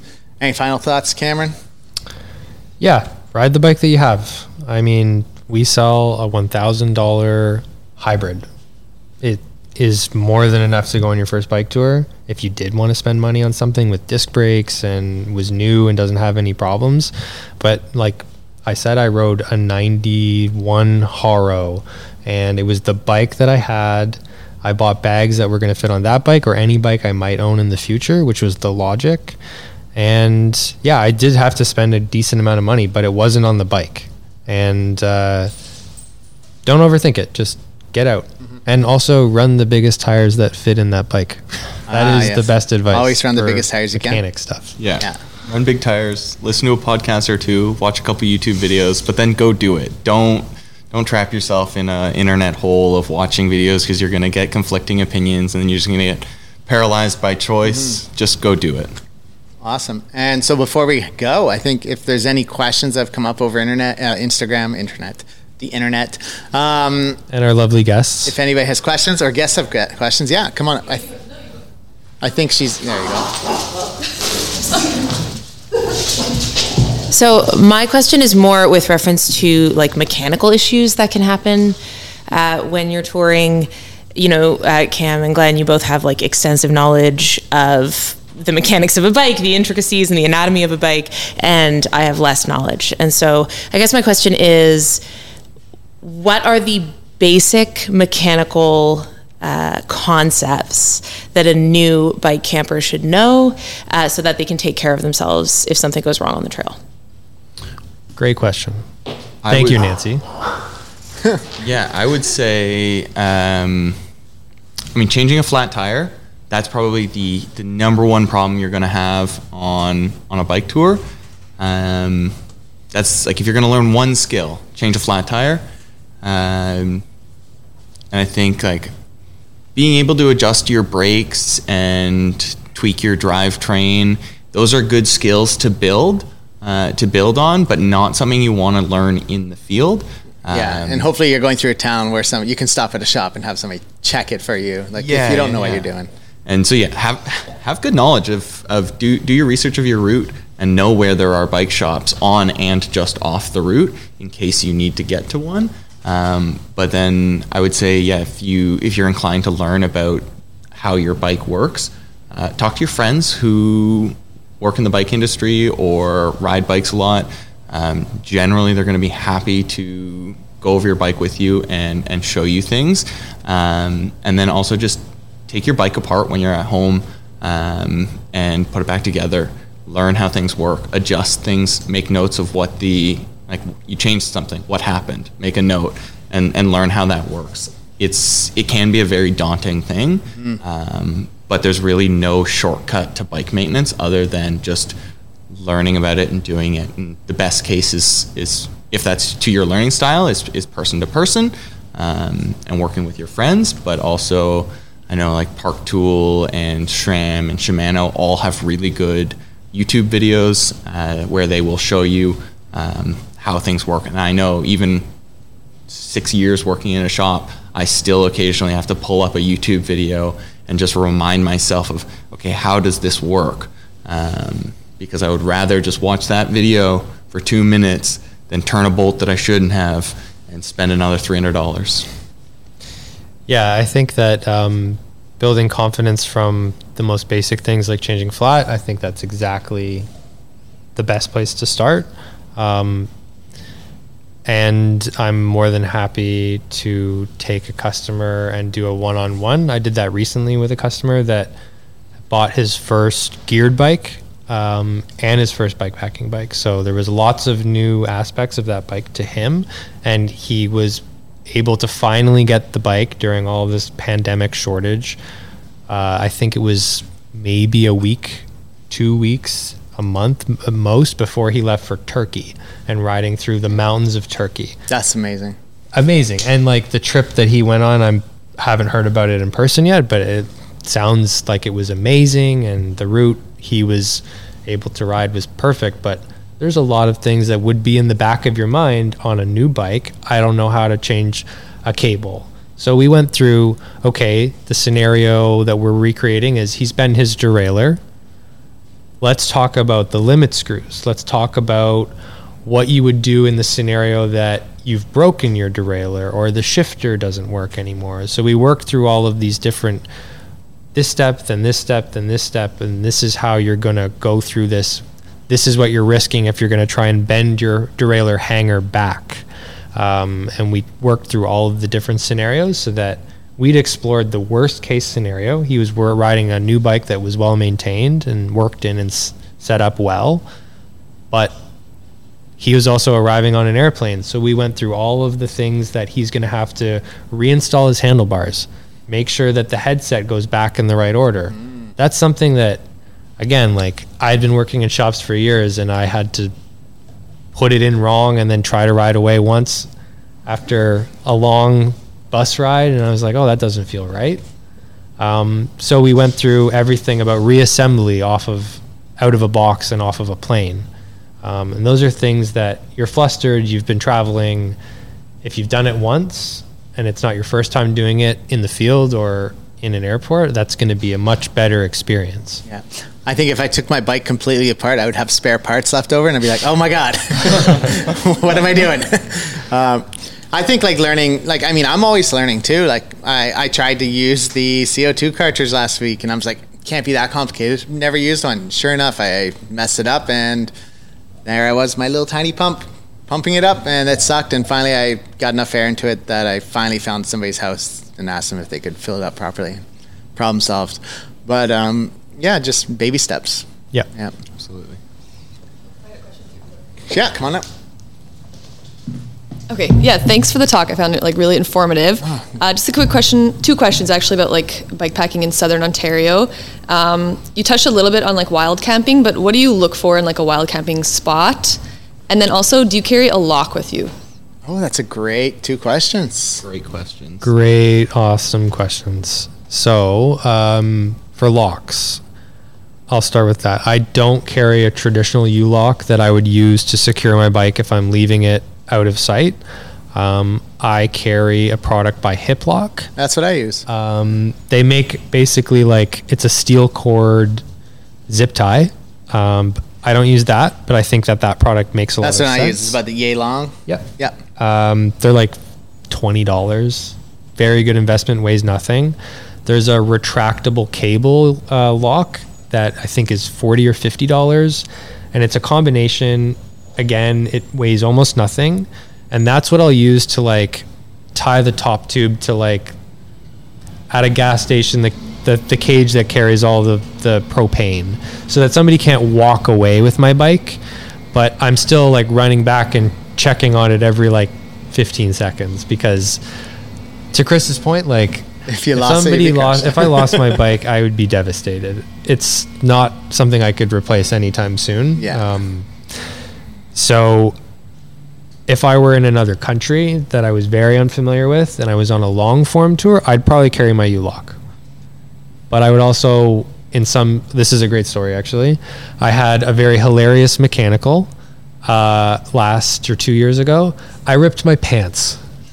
And all of a sudden, anybody that was watching me ride away could see the inside of my leg and my underwear. So what do you do in that situation? You call your mom and laugh about it first. I don't have needle and thread, so I'm not repairing this. I went to a Value Village and I bought a pair of pants for $5, but I didn't even have that cable U-Lock, and I was in a place I had never been. So I just said to the manager, I know this is the weirdest question you're going to get all day. I need to bring this bike in. I'm going to buy a $5 or $10 pair of pants. I will be out in 5 minutes. Can you please just let me bring my bike in and put it right beside the carts? I will be in and out, I promise. And they let me do that. So if you ask nicely and you look like you've ridden a very far distance to get where you are, and it looks like it's going to make or break that moment for you, most people are going to be pretty nice. If you're sweaty and smelly and Yeah. Start Wearing crying. like- Nobody wants to see an adult cry. Yeah, your last step is just to cry. and what's your first question? Was camping, right? Like about wild camping. Yeah. That's a better question for Glenn. And even just touching on locks, there are other things that I'll do because I carry a similar product. It's called an auto lock. It's kind of like a slightly bigger version of that cable tie, just a flexible piece of steel inside of a rubber casing, and it's a little combination lock.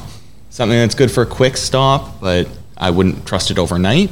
Is I'll do things that make my bike hard to ride away with. Like I'll take the chain off of the chain ring so that's a little harder. Or I'll dry shift it, or I'll weave my helmet through the spokes so that, even if you do cut my lock, it's at least going to be kind of annoying, and you might sit there putzing with my bike for a minute before you can properly ride And away hopefully with it. somebody will interact, or you'll come out in time. And Yeah, exactly. In terms of, I think the term wild camping, often I use stealth camping in Southern Ontario because it's all private land. yeah. So I'm not admitting to having slept outside on places I shouldn't have. But generally what I'm looking for is secluded areas. Rarely in Southern Ontario am I worried about four-legged animals. It's usually two-legged animals that I'm nervous about. So getting a little ways outside of the city, looking sort of for areas that if I'm on a path, knowing like, okay, how far can you see into the bush, and then go a little further, because when you wake up in the morning, you're going to realize that what you thought was like this perfect spot hidden away, you're like, oh, I'm 15 feet from the trail. So yeah, I'm looking for secluded areas and generally going a little further into the bush than I think I need to. But with that, like, I'm also speaking as a man who isn't really that afraid to sleep outside. I think that there's, depending on who you are, there's different things to consider. So on other bike tours where I've been sleeping in places where I can't find a forest to sleep in, and I'm really uncomfortable sleeping in that city, I'll go sleep under a light somewhere. We slept, Cam and I slept in a picnic shelter because Cam wasn't feeling that great that day, and we were sort of bordering on what might be considered a first aid situation. So, I didn't want to have to deal with that in the dark in a forest. So we slept in a public park under a picnic shelter where we were in the light all night. And people from their porches for like 30 houses surrounding us could see us. And I felt safer there because, I was at least illuminated. Didn't have a great sleep because the lights were on, but... Yeah, sleeping in places where like, okay, the owner of that land isn't like a one individual. Maybe it's like a library or behind a gas station. That's a common place because you're right next to something that might open in the morning if you needed water or food. That's like a strategic decision that you would make. sleeping in like playgrounds. I've slept in a playground many times, actually. It's kind of been a joke because, you know, there's a little shelter. You can like sleep underneath the whole thing, right on like wood chips or something. And the sandy areas are like a beach. It's just Yeah, there comfy. you go.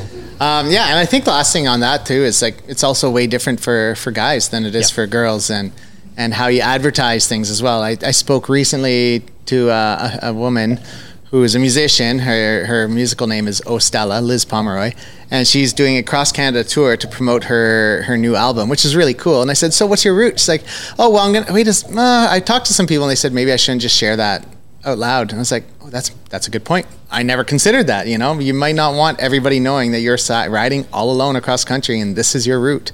By all means, share with your family, friends for safety, do check-ins, but you know, maybe publicizing your routes and your adventures beforehand is different as a female than a man because we have different risks associated with that. Yeah, that was one thing that my friend who was pretty big into hitchhiking would always say is when we would get picked up and somebody asked, where are you going? He would usually say the next town or sort of one or two towns over a shorter drive so that he had time to sort of suss that person out, figure out if he wanted to stay in this car for a long time, and then when they got there, he'd be like, actually, I'm going a little further. Or he had a sort of easy way out. That's a good idea. If he wasn't feeling super comfortable. All right, any other questions? Any come up on the Instagram or? I haven't seen it. Okay, so I think we're good. That's a solid 2 hours almost, hour 45. How do you guys feel? Happy? Feeling great. Good? Good. Time for a drink? All right, if there's no other questions, I guess that is it. Thank you guys for coming, and for all those that are watching or will listen in the future, thanks for sitting in with this episode with Brockton Cyclery, or the crew from Brockton Cyclery. Thanks for coming, Chris. Thank you. Thanks for having us. It's a short drive. All right. I want to thank Glenn and Cameron once again for being on the Bike Tour Adventures podcast, and particularly Cameron. He put a lot of work into preparing for this, creating a little bit of social buzz, inviting people into the shop to partake and sit there and listen in person. And also invited Alex of the North Side Polo podcast, a friend of his in Toronto who runs a podcast on bike polo. And Alex is a camera dude, a cinematographer, videographer. I'm not sure what the right word is, but he does that for a living. So he came and brought his camera and set up and had everything set up for the Instagram live that was shared on Brockton Cyclery. And so, yeah, you can check that out. And they're also going to do some post-processing for that. Now, so big thanks, big shout out to Alex for coming out, giving us his time and being there. If you don't know much about bike polo, kind of like me, take a look at their podcast. They're like 42 episodes in, and it seems like there's a lot to talk about and a lot to learn. And they also host little events where you can, have a taste at it and they'll lend you a bike and you can try it and see what it's like. And who knows, maybe it's just one more experience on a bike and you might love it. So not a bad idea to give it a shot. So anyways, once again, thank you to Alex for all his help. Thank you to Glenn and Cameron for being on the panel. And thank you to Brockton Cyclery for having us and allowing us to do this, and for, of course, sponsoring me throughout this season 2022. And lastly, I do apologize for any audio. There's a bit of an echo throughout a part of the podcast, especially at the start, until we got the audio dialed in. I know Glenn's microphone was a little quiet because he was a little bit further away from it, and once we got that sorted out, it really improved things. So I do apologize for any audio,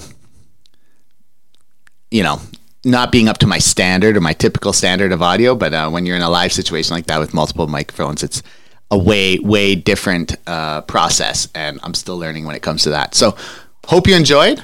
I wish you guys all a fantastic week, and keep on pedaling. I want to end the show by thanking all my listeners once again for the emails and comments I regularly receive from you. It really helps motivate me to keep going with this project and to continue sharing people's amazing stories. If you have comments or questions, you can email me at chris@biketouradventures.com or go to the website biketouradventures.com and shoot me a message through the contact form. You can also check out the webpage for past podcast episodes, blog posts, videos, and the touring tips page. Lastly, I'd like to once again thank all the individuals and companies that are supporting the podcast. If you're enjoying the show and like what I'm doing, you can become one of my show supporters by going to patreon.com/biketouradventures. And for just a few dollars a month, you can help keep this show going. You can also help out by sending a one-time donation through PayPal. This money all goes back into the podcast, helping me to cover the costs associated with running the show, buy new equipment when necessary, and continue to produce the high-quality content that you've become accustomed to. Much appreciated, and keep on pedaling.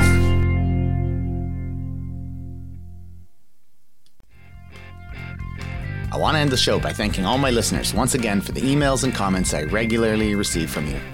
It really helps motivate me and keep me going with this project and to continue sharing people's amazing stories. If you have questions or comments, you can email me at bike@bikepackadventures.ca or go to bikepackadventures.ca and shoot me a message through the contact form.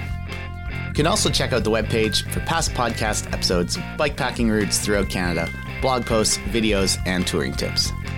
Lastly, I'd like to once again thank all the individuals and companies that are supporting the podcast.